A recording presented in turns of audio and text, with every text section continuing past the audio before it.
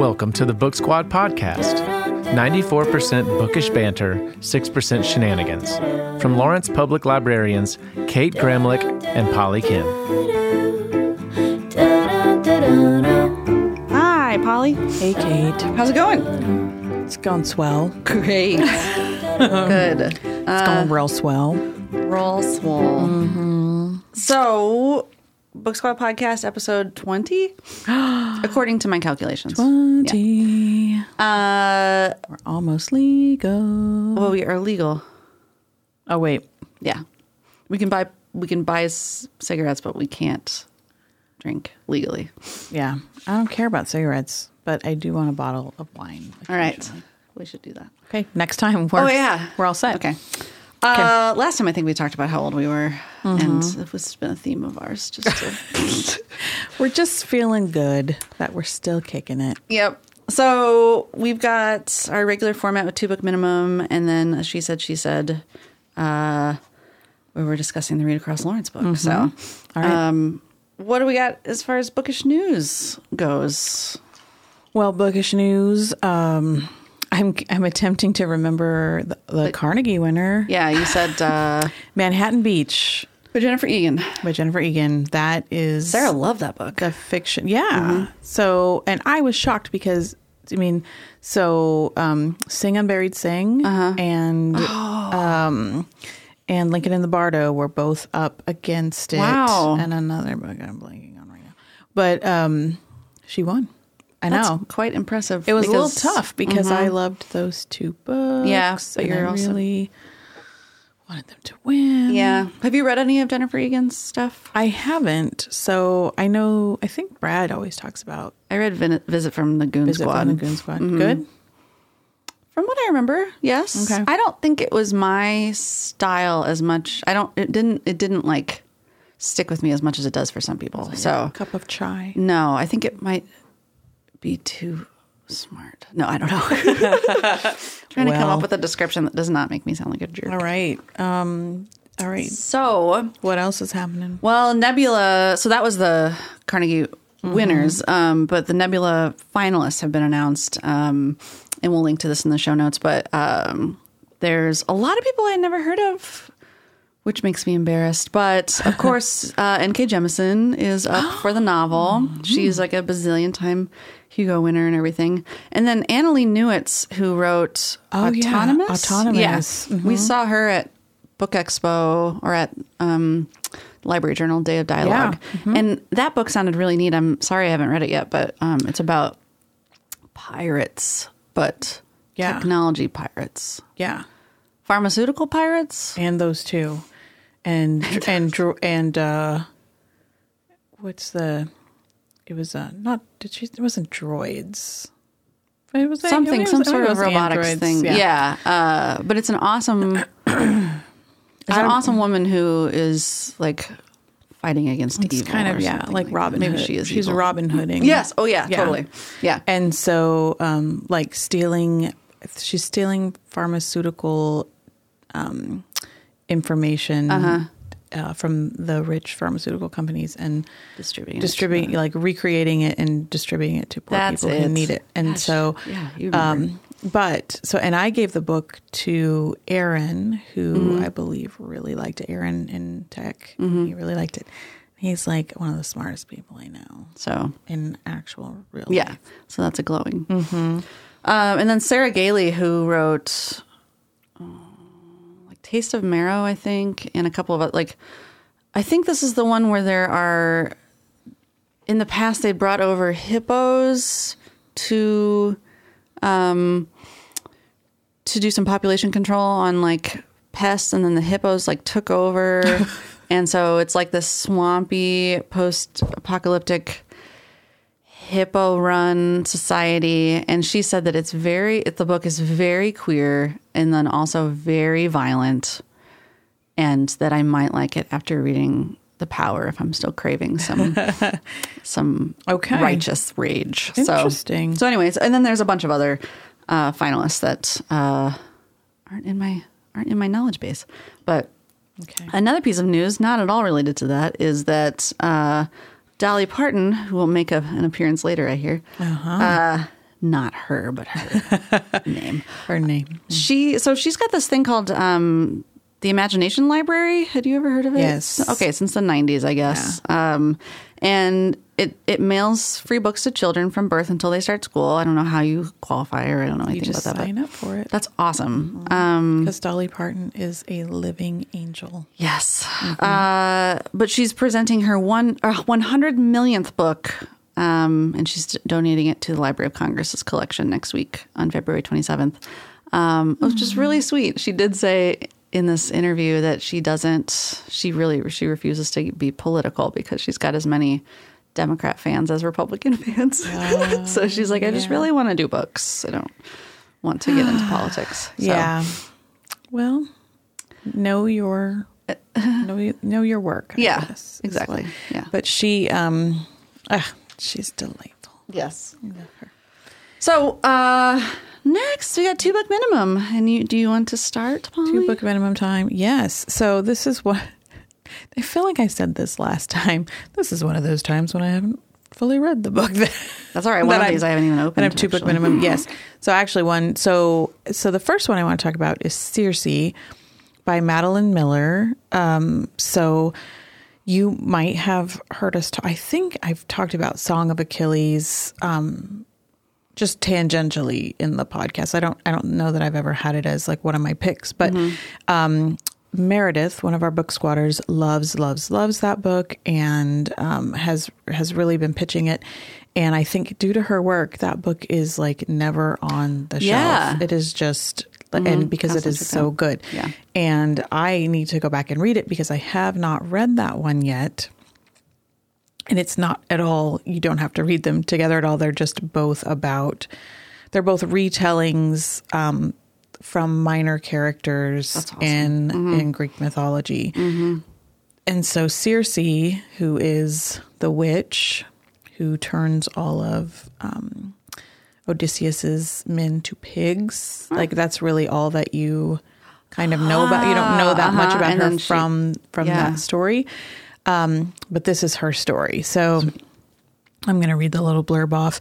In the house of Helios, god of the sun and mightiest of the Titans, a daughter is born. But Circe is a strange child, not powerful like her father, nor viciously alluring like her mother. Turning to the world of mortals for companionship, she discovers that she does possess power.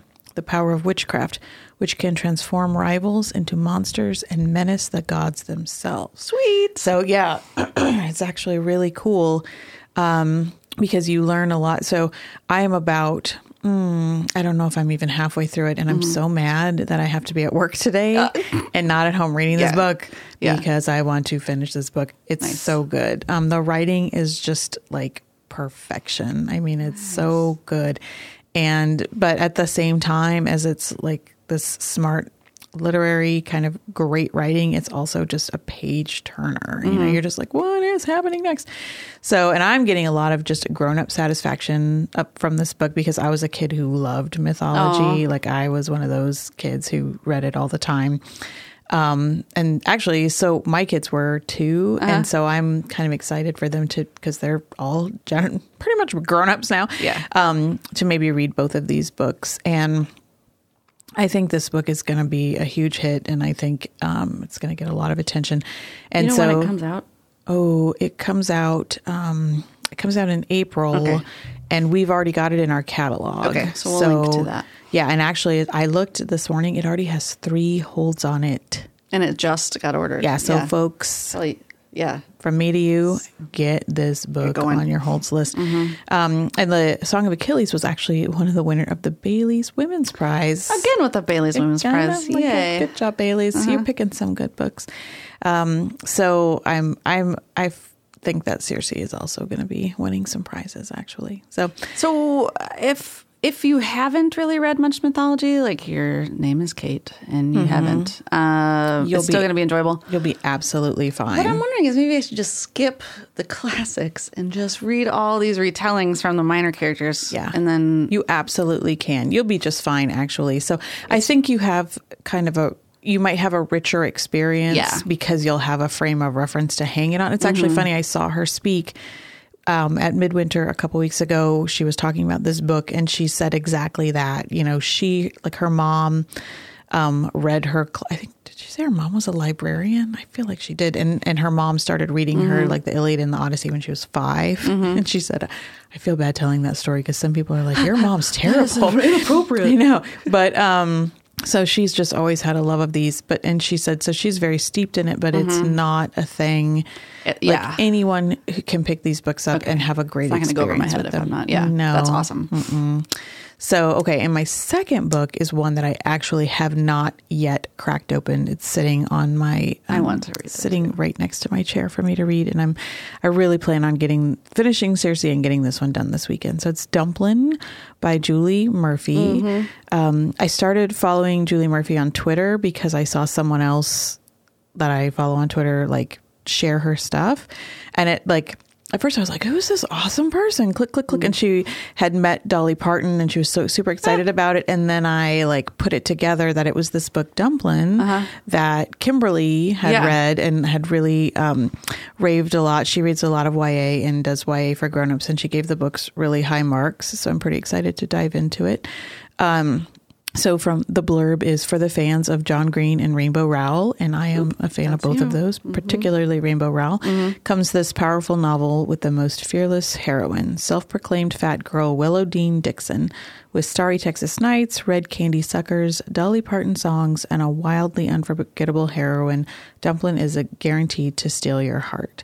And this one is like pretty highly rated in our catalog. I think it looks like a kind of a community favorite. And, you know, I'm pretty interested in it. And there's a Texas beauty pageant that's going on. Like her mom is a pageant winner, and it's sort of moving the story along, plays a big part. And that reminded me of my favorite movie, one of my favorite movies, which is Whip It, where she's a roller derby girl and her mom is a pageant winner and wants her to be a pageant winner. So, you know, kind of that misfit outsider place, you know, in a place where beauty is a really important thing. Maybe is Whip It in Texas too? Yeah. Okay. Yeah, it is. Yeah.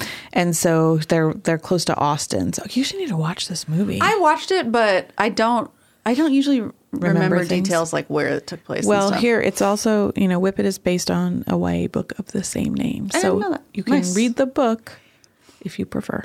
And does Julie Murphy have another book coming out? She must. And I mean, I think that's... I thought that Dumplin' just came up again in something I was reading, but... And I'm also... we'll scope that out and put it in the show notes if that's happening. I'm hoping, based on the fact that it's Dumplin' with an apostrophe, that there's a lot of like dialectical writing. I bet there is. I love that. So that'd be awesome. Texas, I love to hear the voices. Okay. Cool. Well, so what about you? What are you reading? Well, one of these is one that I just ordered and got in and haven't officially opened technically yet. Just flipped it a little. Yes. So Mothership, it's Tales from Afrofuturism and Beyond. It's a collection of short stories edited by Bill Campbell and Edward Austin Hall. Okay, the cover is really gorgeous. It is really gorgeous. You can't see, but I'm just going to say is really beautiful. Here, hold it up. Ta-da. It's gorgeous, guys. Yeah, just believe us. Now it's just backed up by Polly. So one of the Book Squad goal challenges is to read an anthology of short stories by multiple authors.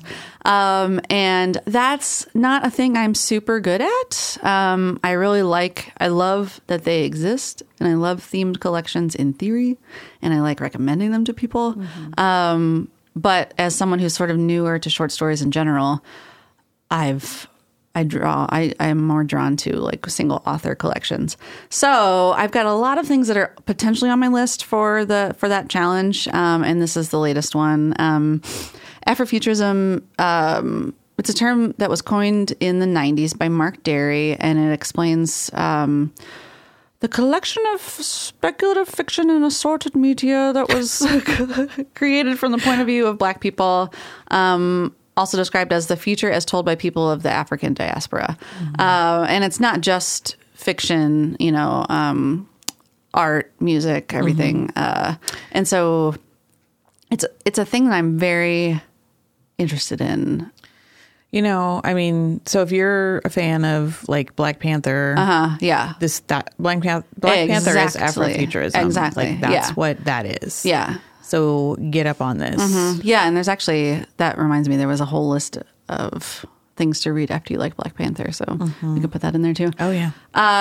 So the authors range from, like E.B. Zaboy, who wrote American Street, which I loved, N.K. Jemisin, again, a multiple award winner, Sophia Samatar, who I really like, Daniel Jose Older, Junot Diaz, a lot of big names, and then a lot of smaller names, which I think will be nice to kind of introduce me to some new authors. But yeah, I'm quite excited, and I hope that I do read it.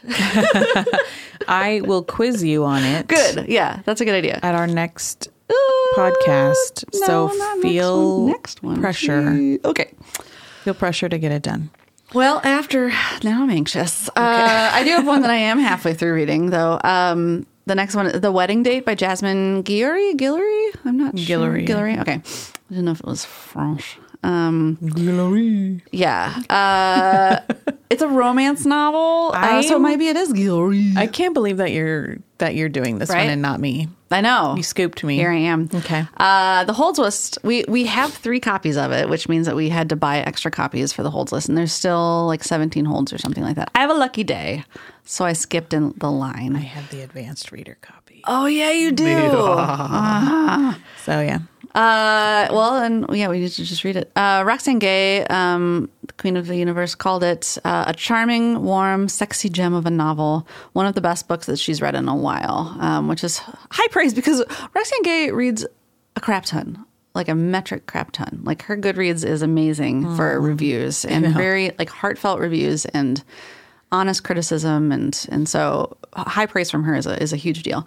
Yeah, because she's really honest. She is. She does not like what you have written, but she's never mean. No, that's the nice thing is she's not usually. No, at least not mean in like a. I guess it could feel mean if you were the author. Yes, I guess. Okay, maybe not mean, but she's not unnecessarily unkind. Yes, which we'll talk about kindness soon. Look Yeah, at all these threads. I know. Just a wee yeah. thing. So as we know, romance is not my usual genre, but it's so funny and witty, and the dialogue is great. It just feels like a rom-com totally. Like I can imagine these scenes being played out. And I didn't know what the term meet cute meant until last year. It just means it's a cute meeting, right? It's how they meet and it's cute, right? It's like, yeah, when they. Yeah, I didn't know that was like a term. So I need to take like Romance 101. Yes. Well, and it's like the rom-com. Yeah. Like you have to have a meet cute. Their meet cute is adorable, and it involves cheese. So yeah, I've gotten that far. Okay, and so that's where I'm at. I see this. I have 3 books I have to read this weekend. That's true. Yeah. Well, and it's also the author's a Black woman, and the protagonist it switches between the male and the female protagonist, but it's an interracial couple or soon-to-be couple or flirting pair. And so she does insert some social commentary. Like there's one point where this is not a spoiler because it's called The Wedding Date. So she goes with him to a wedding, and she asks beforehand, she's like, am I going to be the only Black person at this wedding? And he was like, I didn't ever even think about that. And she's like, yeah, it's fine if I am. I'm used to that, but I just need to know kind of what I'm walking into. Right. So it was just, it's not, I like when there's kind of realistic social commentary in Girl, my. I have a pile of romances I know that you would like. I know. Well, yeah, maybe after this one I'll get hooked. I have to read this Afrofuturism book. Yes, okay. We'll let you do that. But there are so many smart, socially conscious, good feminist, and even somewhat intersectional romances. Yeah. Good. Or a lot of intersection. I just need to invent extra time and stop watching Netflix. So anyway, feel that was our 2-book minimum.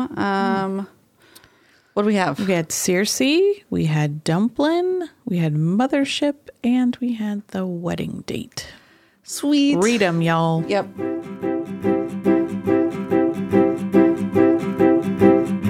All right. right. Next up, She Said, She Said. Okay. What are we talking about? We're talking about Wonder, which is our 2018 Read Across Lawrence book.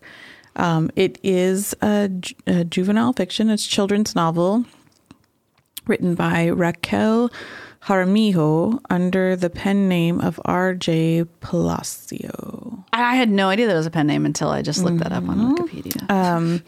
And she, so she wrote this book. This book has been out 10 years, I think. maybe. Let me see. What does it say? Oh, heavens. I thought I wrote the pub date. I thought maybe it might be like 7 years or something. That's cool. Like that. Yeah. It's so I'll just read the blurb off of it.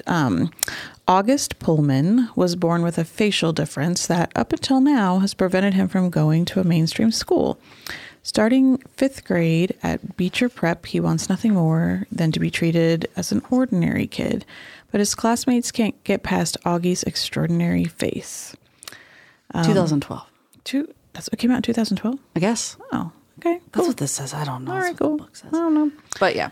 Anyways, It's been translated into 21 languages. Yeah. That's really cool to me. this book it's evergreen. It has been like popular since it's come out, and it's won just like a gabillion awards. Yeah. I couldn't even. And it was turned into a movie recently. Here, the awards and recognition are Go for on it. the back. It's an ALCS notable book. That's like librarian nerd stuff. An E.B. White Read Aloud Award winner, Parents Magazine Top 10 Book of the Year, Time Magazine's 100 Best Young Adult Books of All Time, New York Times Notable Book, NPR Outstanding Backseat Book Club pick. That's what the heck is that? I want to look up what that is. So that is Backseat Book Club is the books for kids to read, like, in the backseat of the car when they're going someplace. Yes. Oh, that's great. That's great. because that kids hear NPR a lot when they're sitting in the back seat. Mine did anyway. Yeah. So Nerd anyway, kids. we chose this as the Read Across Lawrence book this year. We really wanted a book that everyone could, The whole family could read. the whole family could read. And I had read this over a year ago, and my first thought when I read it was, it's a great children's book, a juvenile literature, but that adults can actually enjoy. Yeah, I did. It was enjoyable. Now, so this will be an interesting conversation because we have not talked really about this at all. So I'm interested. And the Heidi, who I talked about it with briefly, she was very emotionally attached to it because her kid is about the same age as Augie. And so I'm interested as a parent and a non-parent reading it. Yeah. Okay. Well, Do you want me to just... yeah. Why don't you dive in first? So structurally, I did not know that it was going to be multiple narrators. And I think that leads a lot, it lends a lot to the story.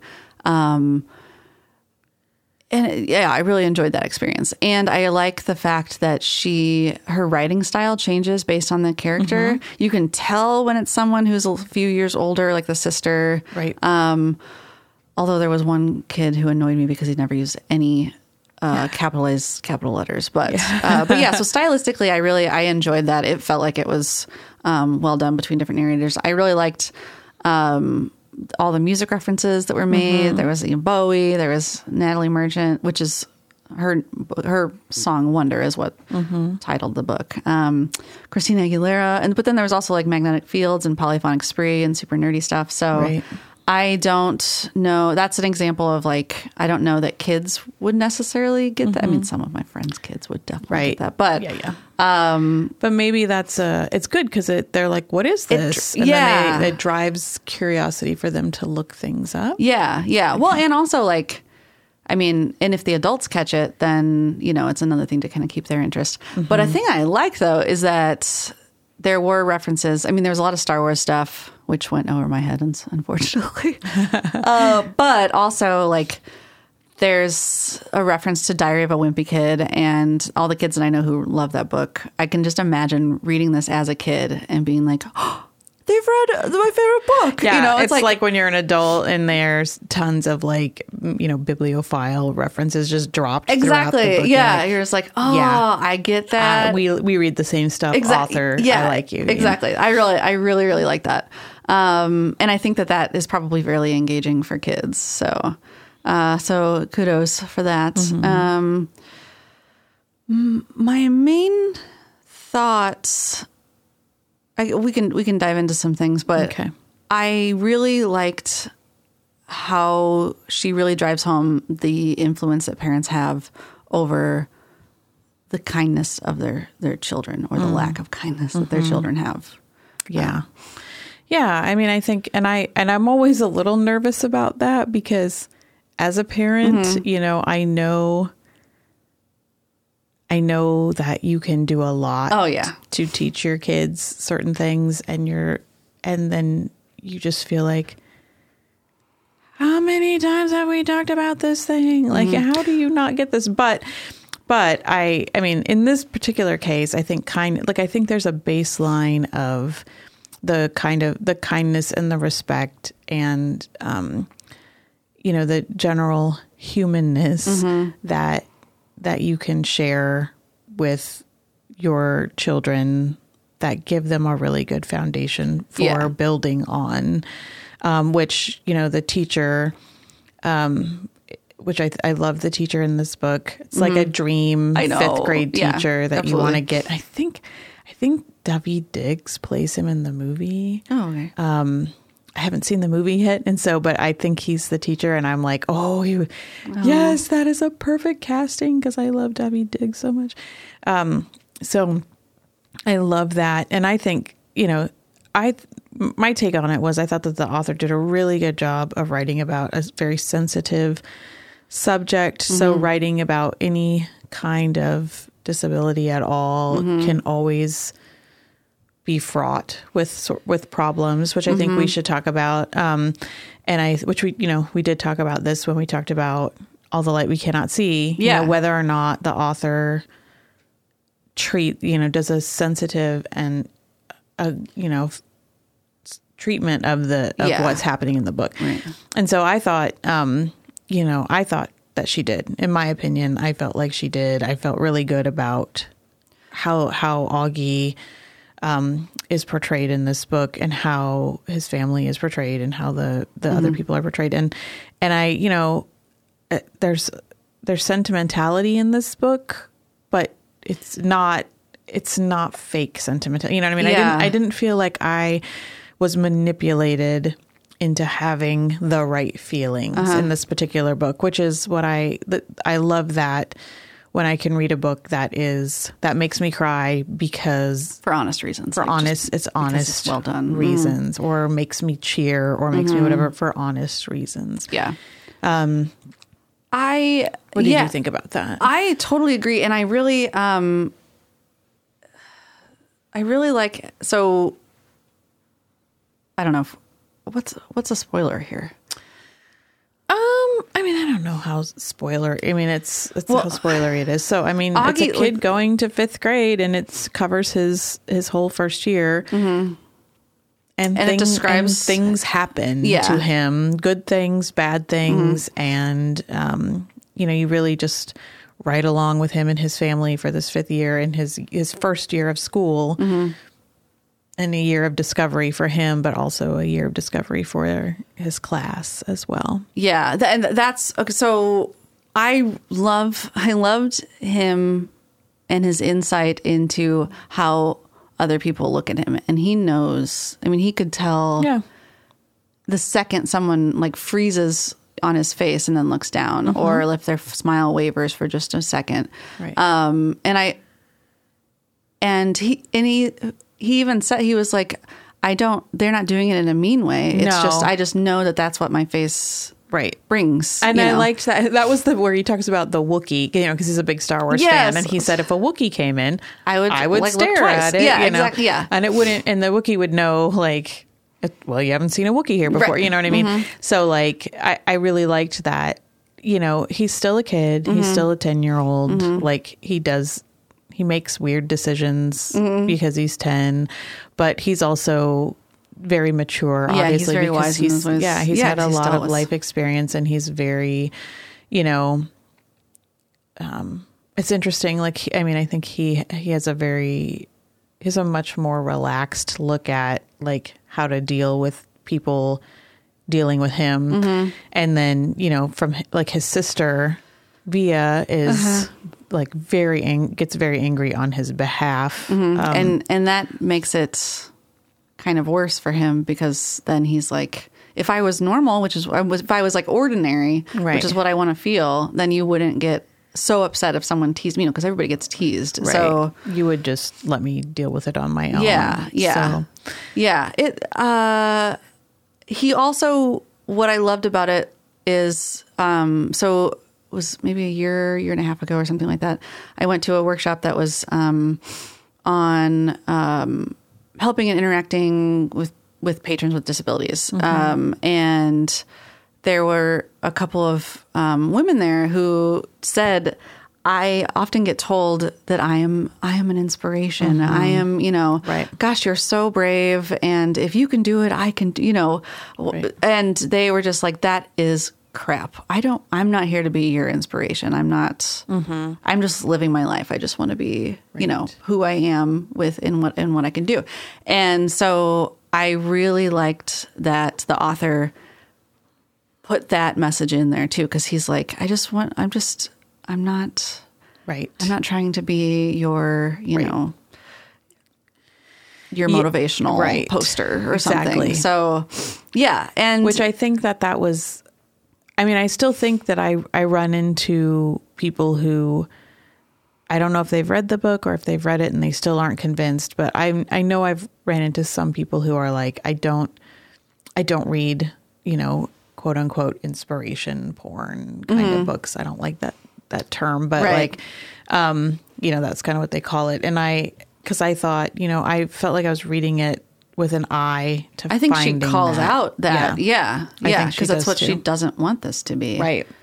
And so I really appreciate that. And I love the family. So, Augie's mom and dad and his sister, Olivia, who goes by Via, and their grandmother who passed. And she was the one that, the only person that really looked out for Via first. I really love Via's parts of the book because she's just very, it's very straightforward about what it's like to be the sibling of somebody who has, particular needs. And she says something like, Augie's the sun and we're the planets who revolve around him. And like, that's okay.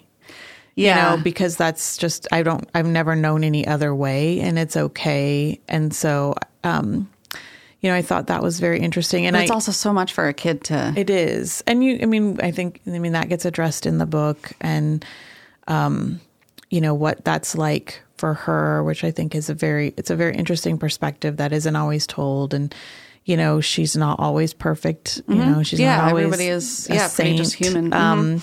But she also is, she's also a very mature kid. yeah, she's very mature too. I think like that's anytime that a family, goes through something that really forces them, Yeah. into a situation, that really changes the family in some way. And so I really, I just, I like how that's portrayed. I like the humor in the family and the hardness and the realness, I think it's a great read for everybody. Well, and I like that she points out, it's pointed out multiple times that this kid does not have any special needs. He doesn't. Yeah, no, he's, Yeah. it's like his special needs are, well, Via points out that he's had so many surgeries, and Right. so the needs he's had is all this recovery time. right. It's all really physical. Yeah. Mostly, and dealing with But that. she points out it's not that she'll never be able to complain. I just liked how she pointed out that on her worst day, she does not have to recover from a extremely painful surgery, hopefully, Right. or, and it was, I don't know. So she recognizes the hardship that he's gone through, not just, right. But I think what she comes to recognize too is that, she does a lot for herself. Mm-hmm. She manages things herself because what she feels is that no matter what my problems are, they're never going to be as bad as Augie's. Right. And I think she learns in the course of the book too, that's not how her parents would want her to feel. Like her parents would want her to feel just as right. And to know worried after and stuff. Mm-hmm. To know that, but that's a hard concerns. How do you do? Right. I know. As a sibling, how do you would feel totally selfish to put any complaint of yours. I think that you would. First. So I just like how it's handled. I like how it's constructed. Mm-hmm. I don't know if they've ever thought about doing like a follow up on the family. Like, I don't know if she's ever thought about writing another book, but what's Augie and Me? 3 Wonder Stories. Oh, it's different kids, and then We're All Wonders. There's a whole. They've got some spin-off books, but I don't think it's like another novel. Yeah, that follows up. I think I might get this 365 Days of Wonder. I was just talking to someone about Brown's that. precepts. Yeah, so let's talk. The precepts. Yeah, let's talk about this. I didn't know what a precept was. I'm just going to say, as a 30-something-year-old woman, I did not know that word. You learned about it. Yes, and I learned about it with these 5th graders. Yes. For some reason, I thought it was a British term for... Oh, I was thinking prefect. Yeah. That's got different. It. Okay. I should have had that realization, not on the podcast. No, I think that's important to have those realizations because it means we're all learning all the time. There's something you can learn. I am not every smarter day. than a 5th grader. But yes, okay, so since you know what a precept is, well, I loved it, but I love that kind of thing. I mean, that's definitely hypothetically, if there's someone else who doesn't know what it is, though, it's a motivational sort of. It's like a motto. It's your motto, yeah. What's the motto with you? Oh boy, sorry. The rules about really important things, but not law sort of rules. More like just rules for living. Yeah.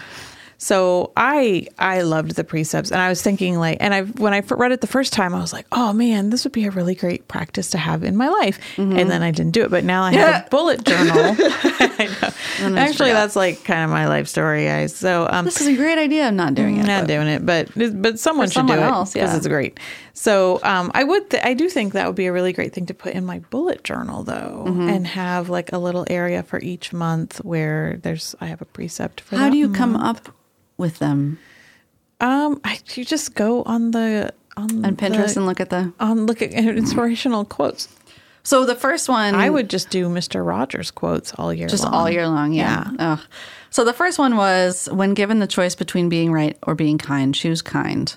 Does he attribute that one? I think so. But so later in the book, actually, I wrote it down in the back. There's a quote. Like when they're having the graduation ceremony, there's a quote from Little White Bird by J.M. Barrie, the Peter Pan person. Yes. Shall we make a new rule of life to always be a little kinder than is necessary? That's lovely. Yes, I really like that. Yes, we should. Do we? No. Yeah. And so, and if you're in town or you've been looking, we're trying to make this a kind community. We've got, we have a big bin to collect little cotton balls. So if you do anything kind, mark it down and bring those in. We want to be a kind certified community. So, that has been sort of the big off spin, this spin off spin. Both. It's been a thing that has come from this book that they've really sort of latched onto is that choosing kindness. Choosing kindness. Yeah.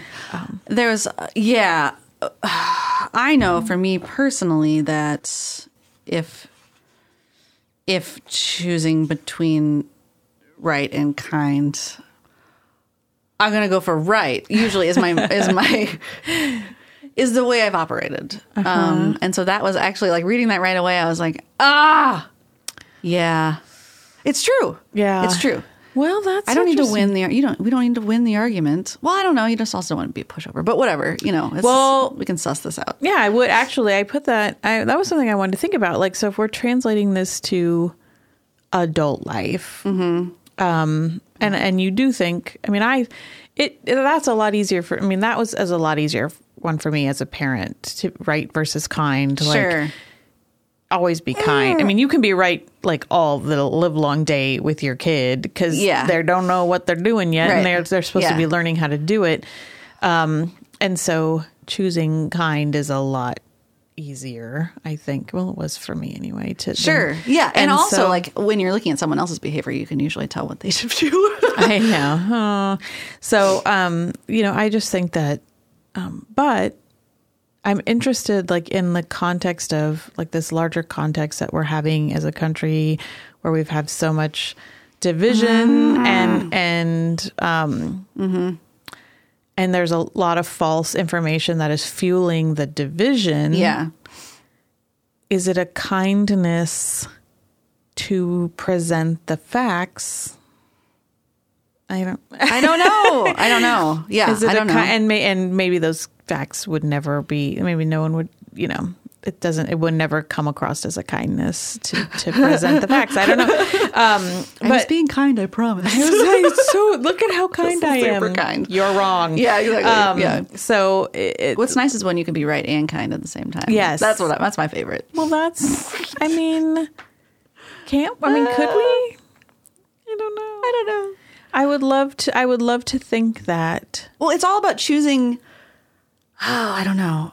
In these kids' cases, it was about choosing not to put your ego first, it seems, And I don't know if that applies always when it comes to, like, taking away human rights and stuff. But I do know that, like, in certain interactions, not in a political way, but, like, if I'm, at odds with someone over a parking space, right. What I would do typically in my head is I was here first, screw you, etc. Oh, okay. I am my father's daughter. So, so like in those ways where there's not really a right, it's just my ego versus being nice to another person. Okay. I need to just give up the ego part. Yeah. Those are easier to follow than. Yeah, it is. And I think when you get comfortable, like sometimes you're not comfortable doing that because you've come from a me first, like a defensive sort of background. Mm-hmm. And I think once you get comfortable doing these acts of kindness that don't necessarily reaffirm your rightness, but sort of affirm that kindness is where we should go. Yeah. That it starts to feel better because you you release that inside of you, that feeling like, but I was right in that scenario, because sometimes when you're asserting your rightness, the other person is never going to believe it. No. And you're going to walk away from them feeling like for the rest of your life, oh, remember when I had that conversation with somebody? But like when you give up them in the shower or like at 3 a.m, when you give up that parking spot or when you say, choose your battles. Yeah. That it's like it just leaves you. You know what I mean? Like that the thing that could have been a conflict just leaves you. Well, and doesn't eat at you. As a side jog, I'm currently reading A Man Called Ove for a book club, and he is choose right. I mean, at least in the first part of the book, he's a curmudgeon, Right. And he is a choose. This is the right way to do things, and I see myself in him a little too much. So yeah, it's been interesting reading. I'm like, okay, these two books can have a nice conversation. So, well, it's hard. It's hard to not want to be right, especially when you feel like you would improve the other person's life, or like there's an injustice. Yeah, right. And that to me is hard. Like that's a whole other piece of it is like when someone is actually harming another person's way of ability to live free and have a good life. I don't necessarily feel like being kind. But then there's those conversations that you can have one-on-one with people where with your listening and your kindness, you can see where they're coming from, and then you can see where they're coming from so that you can address the root of the situation. Right. Because you can't get to the root of the situation if you don't listen in the first place. So. Like the stupid mom in the book was such a jerk. Well, Julian is a character. Yep. Is like an Eddie Haskell where he he's totally is an Eddie Haskell. Yeah, exactly. Where he's like, the mom even points out, like, is he the type of kid who's like one way in front of kids and one way in front of adults? Yes, and that's who he is. And so, and I like the idea. I like the idea that, I mean, I guess this is a spoiler, but he doesn't get fixed at the end of the book. Like, that's another thing that I like about this is it's real in that. Yeah, it's not like it wraps up tidily and then this kid who's a jerk like learns that turns around and becomes I mean, it's not like it allows. It's like real life. It's like and it allows the characters to have shades of gray where you know they're not. Yeah, they're allowed to have some depth of character and. But so the mom does some shady awful things. Yeah. At one point, I mean, this is just. She photoshops Augie's face out of the class picture. I mean, I can't think of something that's more, dehumanizing and just awful. Yeah. And the way, I won't say what happens, but like the way that the other parents in this situation or the school administrators in this conflict handle it, I really liked because they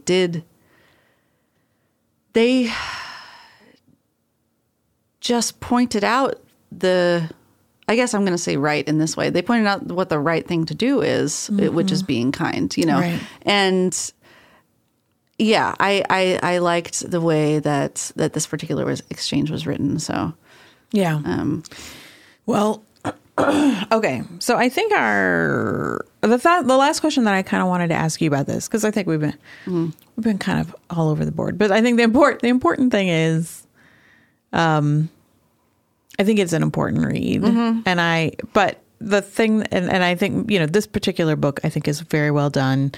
But do you see any benefits in reading other juvenile fiction as an adult? Do you think, as particularly if you don't have kids and you don't like have to read it, right? Well, and I will say that I was really crappy about. I was not kind to the choice of having.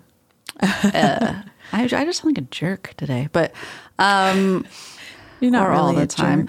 Thanks. I just play one on a podcast. But I was like, man, I don't have kids. Why do I have to read a freaking? Yeah. But I did think about the kids that I saw in the library. I thought about my friends' kids. I thought about how I was as a kid and if I've gotten nicer. Right. Seemed not possibly, but and. It shows you just some really basic humanity, like Humanity 101, which someone like me could benefit from. I mean, it's not, that's the thing about juvenile fiction. It can't be completely nuanced, right. I mean, because kids are there can be some, but when kids are learning how to become nuanced. Yeah, you can't argue with this book and say like you have to take this book at value of how would you have reacted to it as a fifth grader, right? Not how are you reacting to it now. Yes. Although I think it holds up, Yes, but yeah, but there are things I had to admit in front of a group of other librarians that I have never read A Wrinkle in Time. Me neither. Which I can't. Oh, really? Yeah. I'm like, ooh, maybe it's coming out. Yeah. Okay. So I cannot. And the person sitting next to me kind of leaned over and was like, well, just, when you're reading it, you have to think of yourself as being the age you were when you read it. So, or when you should have read it. So I'm like, interesting. But it's kind of one of those things where I was like, I can't believe I didn't read it. I feel like it had a Pegasus on the cover when I was a kid. Sounds Pegasus. It was like my catnip right there. Yeah. Why the heck didn't you? Yeah. I just somehow I missed it. Pegasus. So I'm interested in that. kind of that going back to like reading books that are just like, let's just go right to like your creativity and your imagination. And there's The freaking Borrowers. I should reread The Borrowers. I love The Borrowers. I love the book. And it's one of the books where the dog doesn't die, just like Old Yeller and Where the Red Fern Grows and stuff. Yeah. Did we talk about this on here? There is a website called Does the Dog Die? Oh, that's awesome. Okay, we gotta link that. We're going to link that. So if you're a person who doesn't... For a movie or book? Yeah, for movie or book. Does the Dog Marley Die? and Me? Yes. I haven't even read it or watched it, but I could just tell. Yeah. Which I'm not, that happens. But so I think, I'm interested. I'm interested in going back to revisit some books that I didn't read as a kid. I also didn't read From the Mixed Up Files of Mrs. Basil Frankweiler. I don't remember. Yes, but... which I like. People I love who are super into books, like that was one of the books that so motivated them. That's what I've heard. Mm-hmm. And it seems like a book that I would totally be into. I remember what I read that was. I'd like to recapture that place where I was when I was reading this kind of book. I agree. Okay. We can think more about. I've got to think more about my formative books and things that I missed out on. Okay. So that was. She said. Oh, she said. Talking about wonder, and I think we both will give it a thumbs up. Yeah. And we would encourage everyone to read it. Yeah, I think so. I was pleasantly surprised. I'm glad that you were because I'm a bit of a curmudgeon. I knew that you were not excited about it. So I'm really glad to have you. I was wrong. I chose to be kind, etc. Didn't need it to go that far. All right, that's cool. I'm practicing. Okay. Well, let's talk about. So what? When we're not reading, let's talk about We Can't Always Be Reading. Yeah. Okay. I have been cavorting with the cruel mistress named Netflix. She's terrible. God, and you'd think like, But so I don't have a her. TV. I have like this crappy Chromebook with a small screen, and you'd think like, well, it's not. Why would you waste time watching The something? experience would be so unpleasant that you wouldn't continue doing it. Nope, because you just snuggle up. There it is. So I've been watching Shameless, which was recommended by a guy who works at the Merc, and it's the American version with William H. Macy. Oh, it's just ridiculous. I've heard it's just my like, God. It's such the most raunchy terrible and- people. Yeah, but unlike what's it called?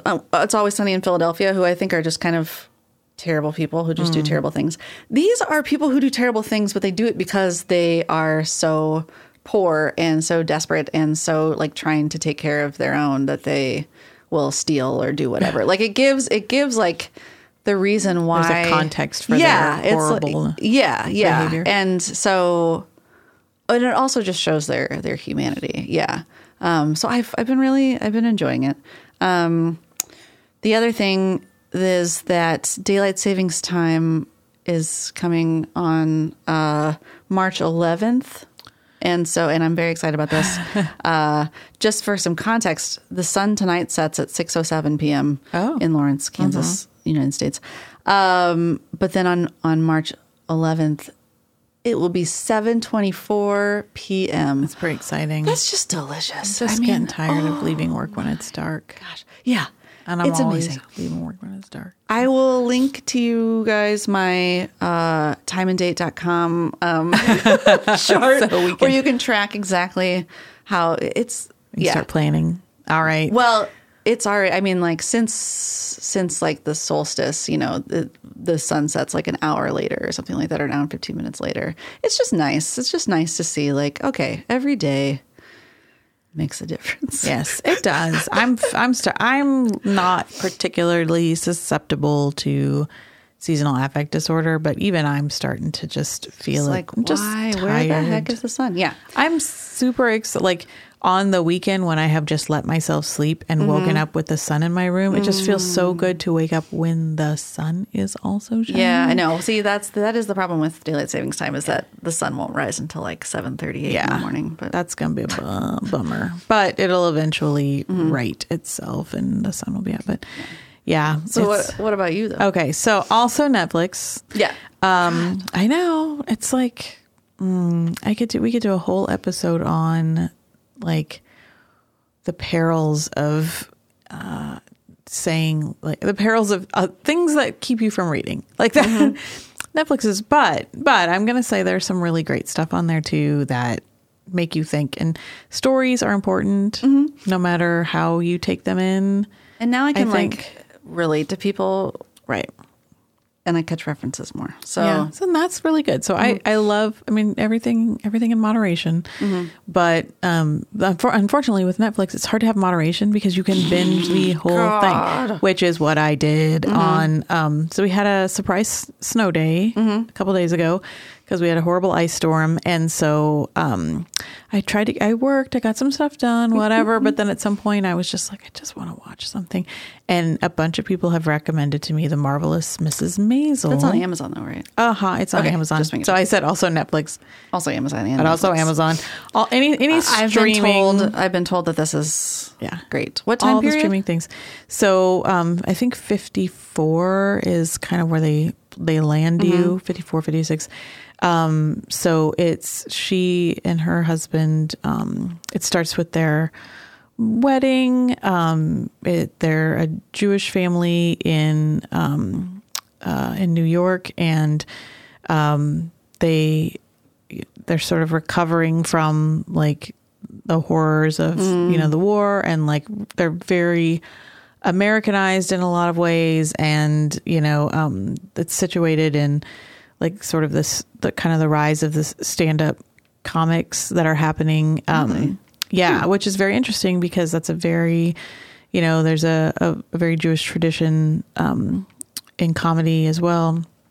And so it's very interesting. And it's got a lot of, I mean, really, like my comments are the clothes, the furniture, the feminism. It's, Really? I mean, yes, I cannot wait until the next season because I'm super excited. And of course I binged it all in one day, but I'll go back and rewatch it.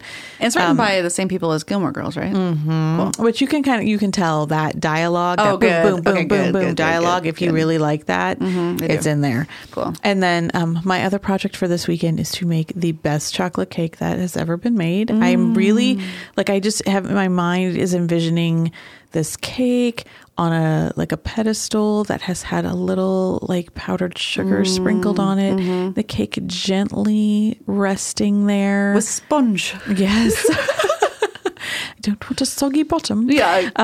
But it's gonna be like a double, maybe a triple layer. I don't know. Are you making this or is your husband making this? I'm making Okay, it. cool. Just wondering. I'm just wondering. the just baker. Wondering. Okay, gotcha. Although he bakes too. Do you want to bring it to the staff meeting? Ooh. Oh man, I did not think you'd go for that, but yeah. I don't know if I'll have time to get that done though before the staff meeting. You can do it. Wake up with the sun. at six whatever. Yeah. 6:08 tomorrow probably, or 6:06.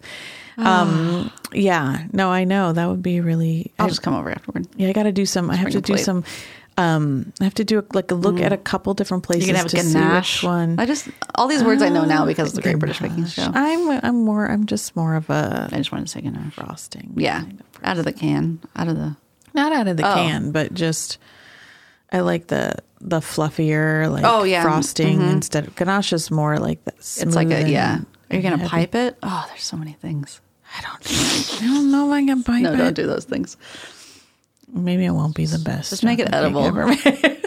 It's gonna be delicious. Yeah, that's exciting. Well, I'm excited for that. Okay. So besides your cake, what else is happening? Oh, speaking of edible things. Oh though, yeah. Let's get to the edible things. Yes. So the Edible Book Challenge is coming back this year. And these are so much fun to look at. So nerdy, so many puns, super great. I know people are smart. Maggie Allen is amazing Yeah. at this. So you can enter as an individual or as a team if, like me, you're terrified of the kitchen.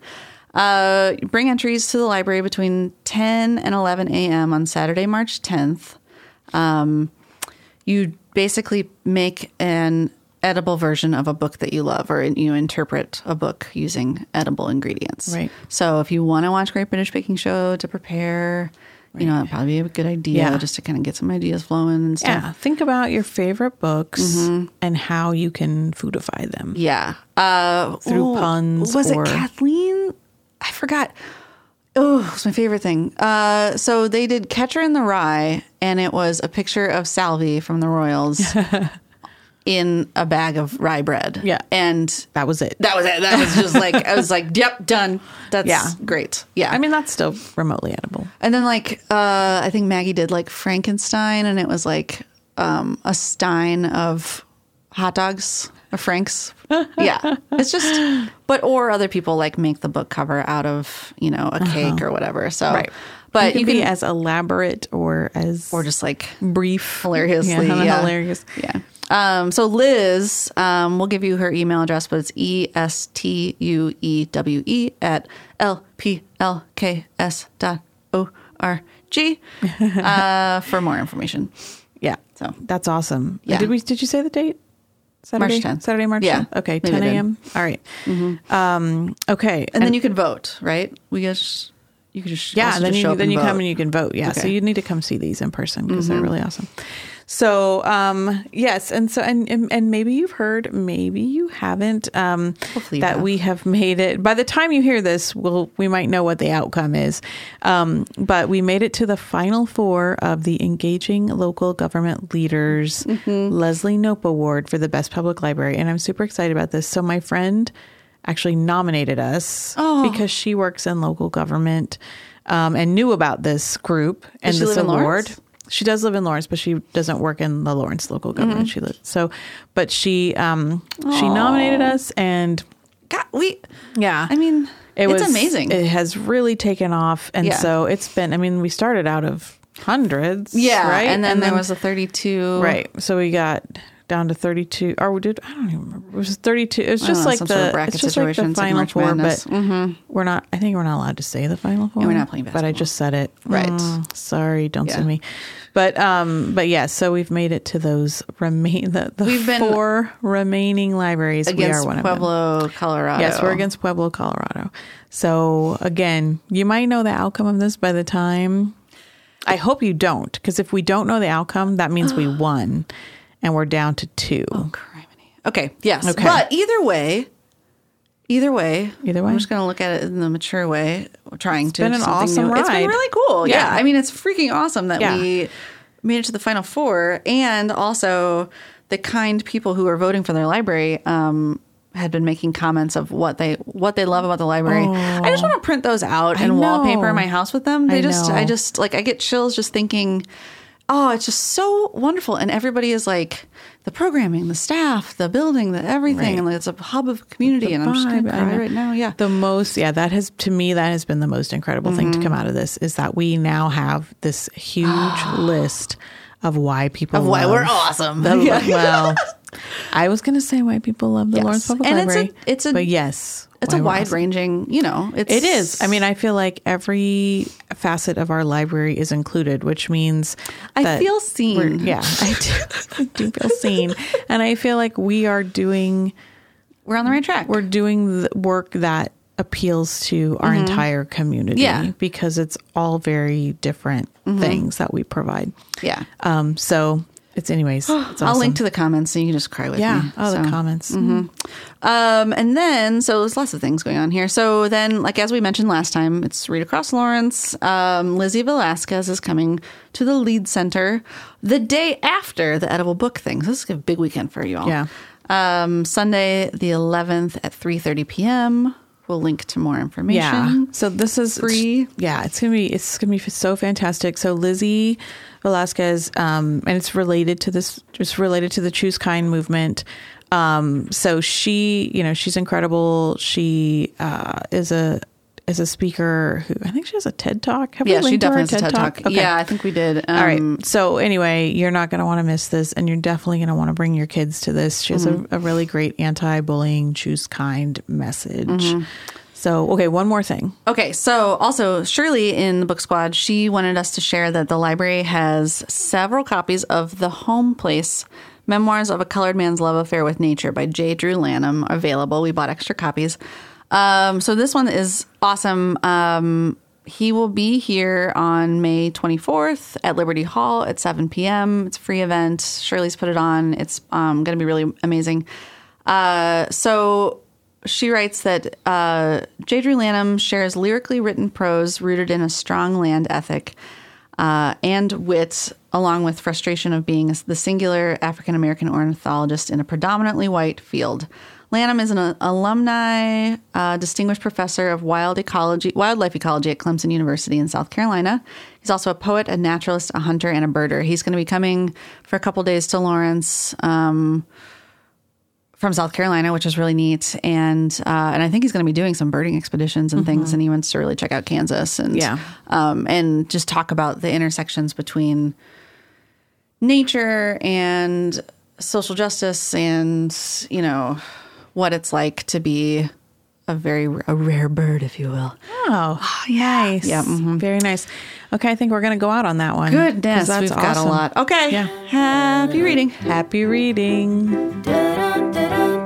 That's it for this edition of the Book Squad podcast. For more details on any of the books or events mentioned in this episode, visit our website, lplks.org. Don't miss an episode. Subscribe.